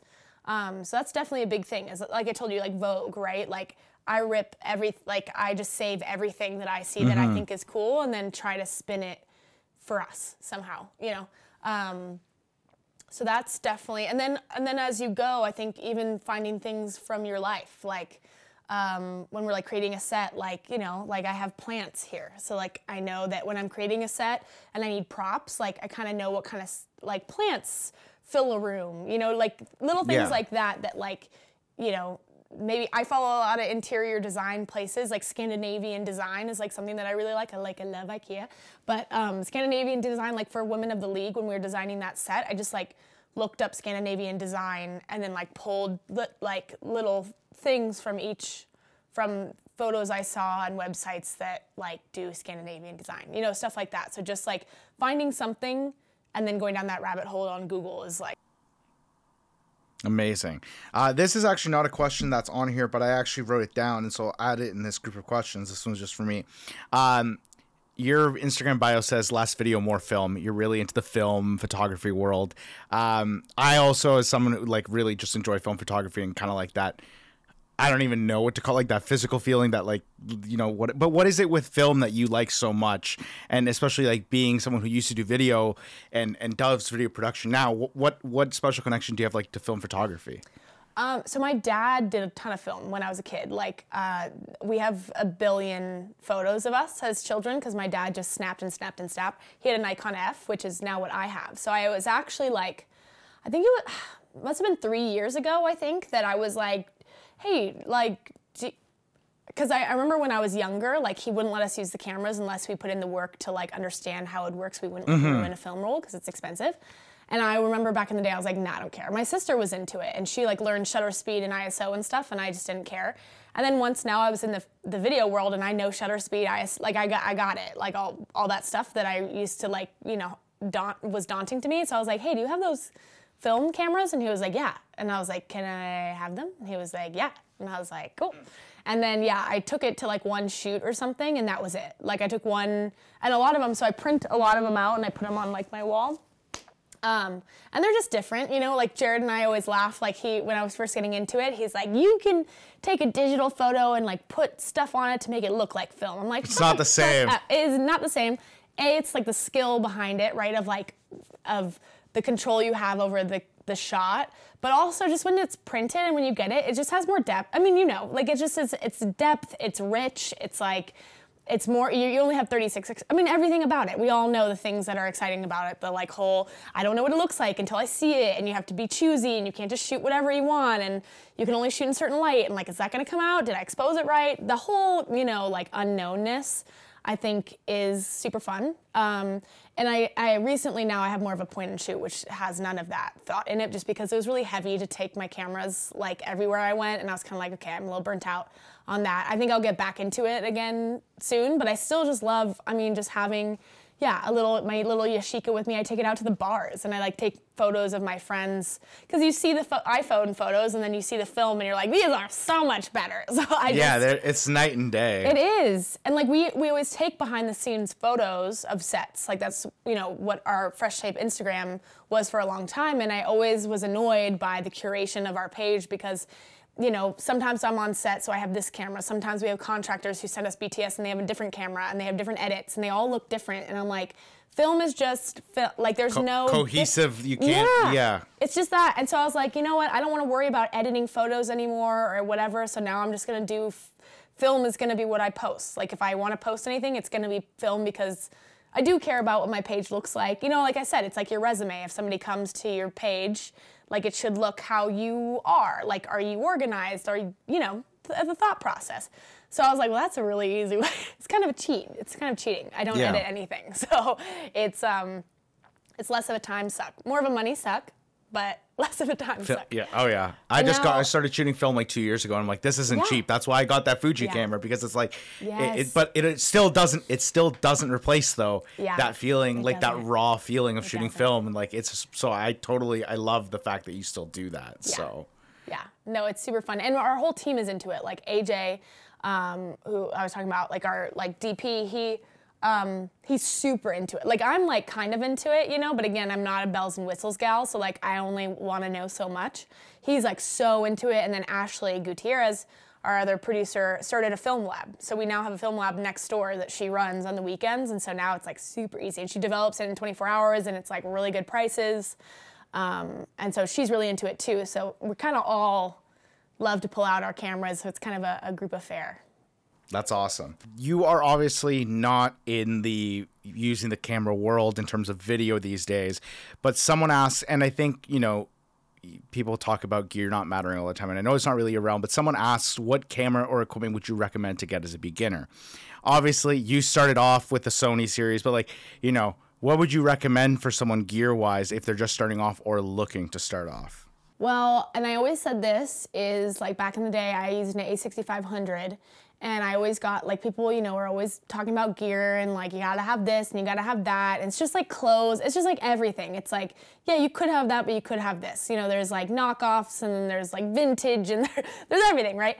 But so the A6500, I mean, I freaking loved that camera. It was so easy to use. The A7 III was more beautiful, but like by a smidgen, honestly. Like to the social media, like when you're talking social media too, right? It's like, it's gonna be posted on your little freaking screen, you know. Compressed. Yeah, compressed. Like you don't need all the bells and whistles. And like it had S-Log, and like it looked beautiful. I think it was great. And like if you know how to use it, it's basically like knowing how to use your camera. And that was at a super low price point. You know, like I still would recommend, like people ask me, like my sister was like, what should I get? And I was like, get an A6300. Like that's what I had, the A63, and I still have it. It totally still picks up when I need it. And I have, personally, I got my first camera was an is the Canon 70D, which was fine, but I would probably recommend like the smaller mirrorless because it's just easier and it has more color grading, you know, you can get more from it. And I think it's probably cheaper too, or somewhere around the same. Yeah, especially being a couple years old now, yeah. And so now, I mean, now it depends obviously what level you want to be at, but like the Blackmagics are great, like a 4K, you know, I think they're so beautiful. There's definitely some weird stuff with them sometimes. but like Canon's, like the 5D Mark IV, I use that for like all the weddings. And now at this point, I don't know how much it is. I know it was expensive like back when I was looking, but it might be now cheaper now with the R5 out and everything. But honestly, yeah, like the A6500, I freaking love that camera. And it's, I don't know, as long as you have like 2 good lenses or 1 good lens, you know, like I had the 35, I had 2 prime lenses that went down to like 1.4 and 1.8, and like that's the 35 Sigma, right? Yep, That's 35 one of them, Sigma. Yeah, I had the same one. Amazing. It was the best lens I've ever had. Best, it was money. Best. I mean, so it's like it's not even about the camera so much. You just need something that like with a good lens. I think you just need a good pair. But I would still recommend that. Like and again, it's really hard with budget of like what is expensive to you versus not, and if you want to invest, like that's a different thing. It's an investment. Like, that's what you said it, right? That's what it is. And people are like, it is. I made one TikTok and I'm like, the A6300 is what I would recommend. Someone's like, it's $900. I'm like, well, yeah, it's $900, but you can get something at $500 and it won't. I'm not going to recommend that to you because it's not going to get you anywhere. Like, get a GoPro. No, if you want to just at that price, get a GoPro. Like, and that'll be fine. It is 4K and shit. Like you can, but it is true. It's like, but there's drawbacks, there right? So no, but I love the idea that it's an investment for sure. Yeah. The next question is, what is it like working in a male-dominated industry as a woman, and what do you do to like not only stand out, but like cement your place amongst your peers being a female? And I think that's a really interesting question. That you're the second female I've had on the show, so I would love your take on that for sure. Being in a sports industry that is very obviously male-dominated and whatnot, I would love your take on that. Yeah, I have many a feeling on this, and obviously, I've not had the experience of everybody. Everybody has a different experience. I have had nothing but relatively good experience. Like, no one has been... If anything, I feel like I get kind of better treatment because, like, I remember I was at NASCAR and people would, like, clear the way for me because it was, like, I was the only woman. And they're like, oh, move over, And I was like, thank you. Like, give it, like, other camera ops, And I was like, thanks. And so, and if I have, I mean, there have been times that like you come across like a big personality, I guess I would call it, a big male personality. And I think the key, I mean, Rihanna said it best, right? You like have to fake confidence, you fake it. Like, so if somebody is, big leaguing you kind of like match them. Like and I think that's easier said than done, obviously. Like I think, I played sports and stuff. And so I think I've kind of had a certain way in the world that maybe not everybody has, but I've always been kind of like a very like candid and like no bullshit kind of person. So I think when I met with something that's like, and I have a twin brother, like, I don't know, when I met with challenges from men, it like makes me more angry than anything. So like I would just fire back kind of, which maybe is good or bad. But I just haven't really experienced that much. And again, if there's somebody is that way, I just ignore it and you just keep kind of kill them with kindness sort of thing. Like, okay, yeah, no problem. Like, let's just do this instead. And just coming into like, and this is the part that may be like controversial, but I just don't think about it. Like, I think it's easy to be like, oh, this is like, I'm walking into this room and there's a bunch of men, right? And you say that and then you psych yourself out and you're like, should I be here and stuff? But like, it's just not a thought that crosses my brain. Like, if I'm there, I'm there. Like, I'm here. So like, I'm just gonna do my job and then you earn your keep, right? So like, if you're soft-spoken and you're quiet, like, you're not gonna get the respect of somebody, especially if you're in a directing position, right? Like, these athletes come through and if you're like, okay, so it, like that kind of quietness, which I have experienced from like some women that I've like mentored before of like, you gotta kind of like start projecting and being calm. Yeah, you've gotta like command the room. Like you have to command the room. You have to, but it's all like fake it till you make it. Like I remember my first shoots when I was shooting with like big league people, I was scared shitless. I was like, but you have to do it. Like you're in the position, you're like, like LeBron comes on. Of course I'm phased. I'm like, hey, what's up? I'm not gonna treat him any different than anybody else. Like you gotta kind of just like put it out of your head and like go forward. And people respect that. I think if you're just confident, at least seem confident, and like you command and you act like you're supposed to be there, nobody will question if you're supposed to be there. You know your place. You know that you belong there. You're there to do your job. It's kind of like act like you've been there before because you have, right? And I think you've earned your keep and earned that respect now. Totally. And I think if you just walk in that way, I've seen this in other women too, who like I've worked with, is like I know immediately those women who are like, I'm here, like they're there, you know, they're there, they're in it, they're engaged, they're present, they're not thinking about what do people think of, what is, you know, what does this look like, or what, it's just they're there and they feel like they should be there. And like, I mean, that's what men do, right? Like that's what I always say is like men are always like, I've had so many like, mentees like be like, should I apply for this? Do you think I could get it? I'm like, are you kidding me? I'm like, you're underqualified for that. Like, of course you could get that. Or we've always talked about how men who apply, I'm like, I get these resumes. I'm like, what? You don't even have any experience in this position, but they apply anyway. You know, where like women, constantly underqualify themselves. And it's just a confidence thing. It's just like, you have to just like fake it till you make it and like believe you can do it. And then like, if you believe, people say, is mind over matter, right? Or is that the right? There's a saying, right, that it's like, if you believe you can do it, you're going to do it, right? But if you don't believe you're going to do it, you'll never do it. So it's that same thing, as you just have to like kind of not think about it like that. Yeah. No, I love that answer. And I think it's very different from other answers I've gotten. It's like, you're just kind of like, just be there. You're there already. Don't psych yourself out about something that might not even bother you. I love that. The last thing I'll say is, if you come across somebody who treats you differently, fuck them. You know, like I'm like, well, fuck you.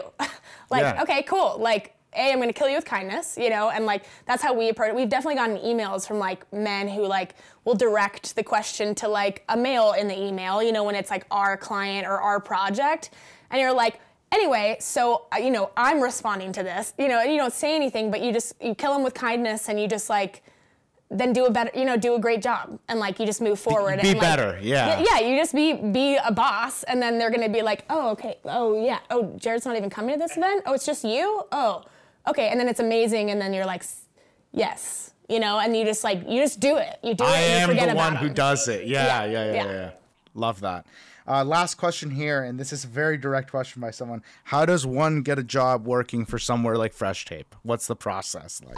Well, you can apply. We do have positions open all the time, and things are always changing and growing, specifically at Fresh Tape.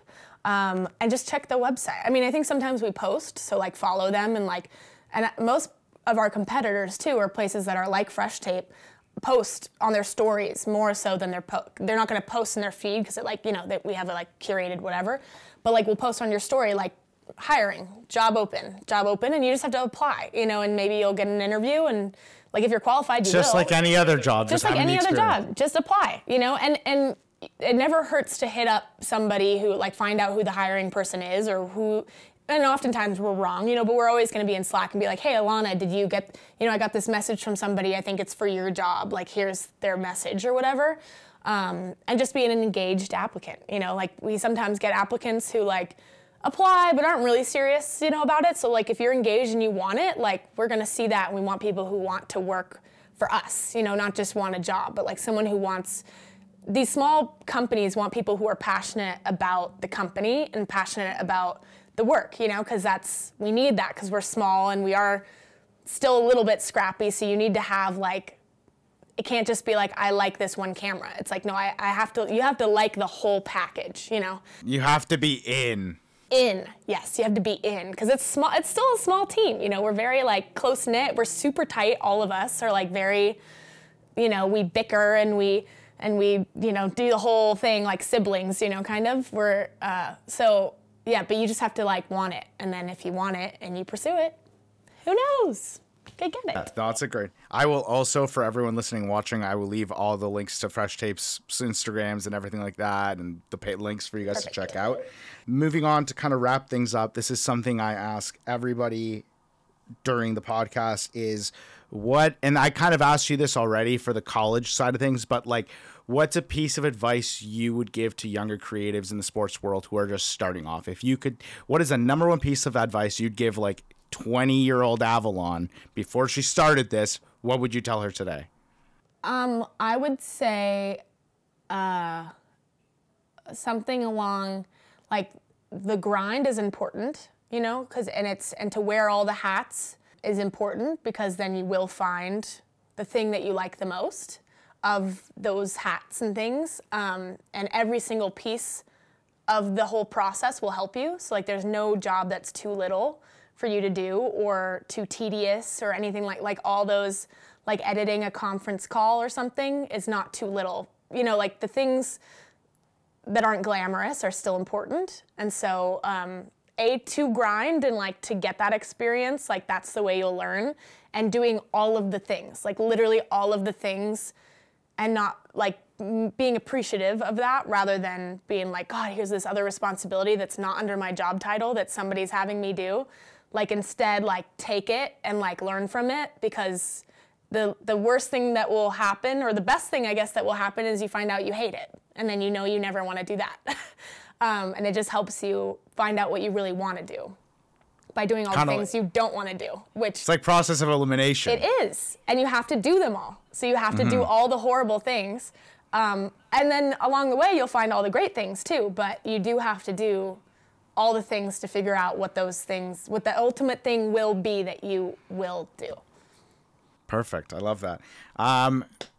Continuing the wrap up here, what's next for you? Where are we going to see you in the next little while? You got WNBA draft. What do you have coming up that you're going to be doing? Let's give the viewers an idea. WNBA draft, yes, in April. And then I think sometime in April too, we're shooting the last one of the PBR Cowgirl series, which I'm super excited about. And they'll start dropping every month starting this month, so you can see them. I'm sure we'll promote them too. And then we have the NFL draft at the end of April. So that will be the next, that's the next month calendar, I think. Yeah. Where can the people find you on social media? Where can they follow you? I can tell them, but where can the people find you? I'm at that video gal everywhere. I love that handle. How did you get that? Because I feel like that's such a cool handle. And yeah. One of my friends, Nicole, she's like, I love her handle, and I wish I thought of that. Yeah. So how did you think of that? Because it's so funny. I was in group chat with my family because I remember I was like, I don't want to have this person, because people, all the athletes started following my personal page, and I was like, nah, no, this is like, you guys are, like 18, no, this is for my friends. And so I was like, I need a page, and I was like, I want kind of a brand, like I kind of want a thing, and I remember I think it was, in this group text with my family, and I think we were kind of going back and forth, like my mom was like, something video, girl something, and I was like, oh, like we just kind of like pieced it together, and then at the end, it was like that video gal. But I think awesome. I should find it, because it was my family like helped me kind of shape it into. And that's the brand, and that's who you are now. That's it. That's the brand. I love it. Anything you want to add? Any last words you want to add to this? You're good? Yep. I don't think so. Great job. Sorry for the battery shit. No, it's all good. Thank you so much for being on the show. I appreciate you. For everyone watching, thank you guys for listening. You guys can find all of Avalon's tags and pages. Go follow her. She's incredible. Thank you so much for being on the show, and I will catch you guys in the next episode. See ya.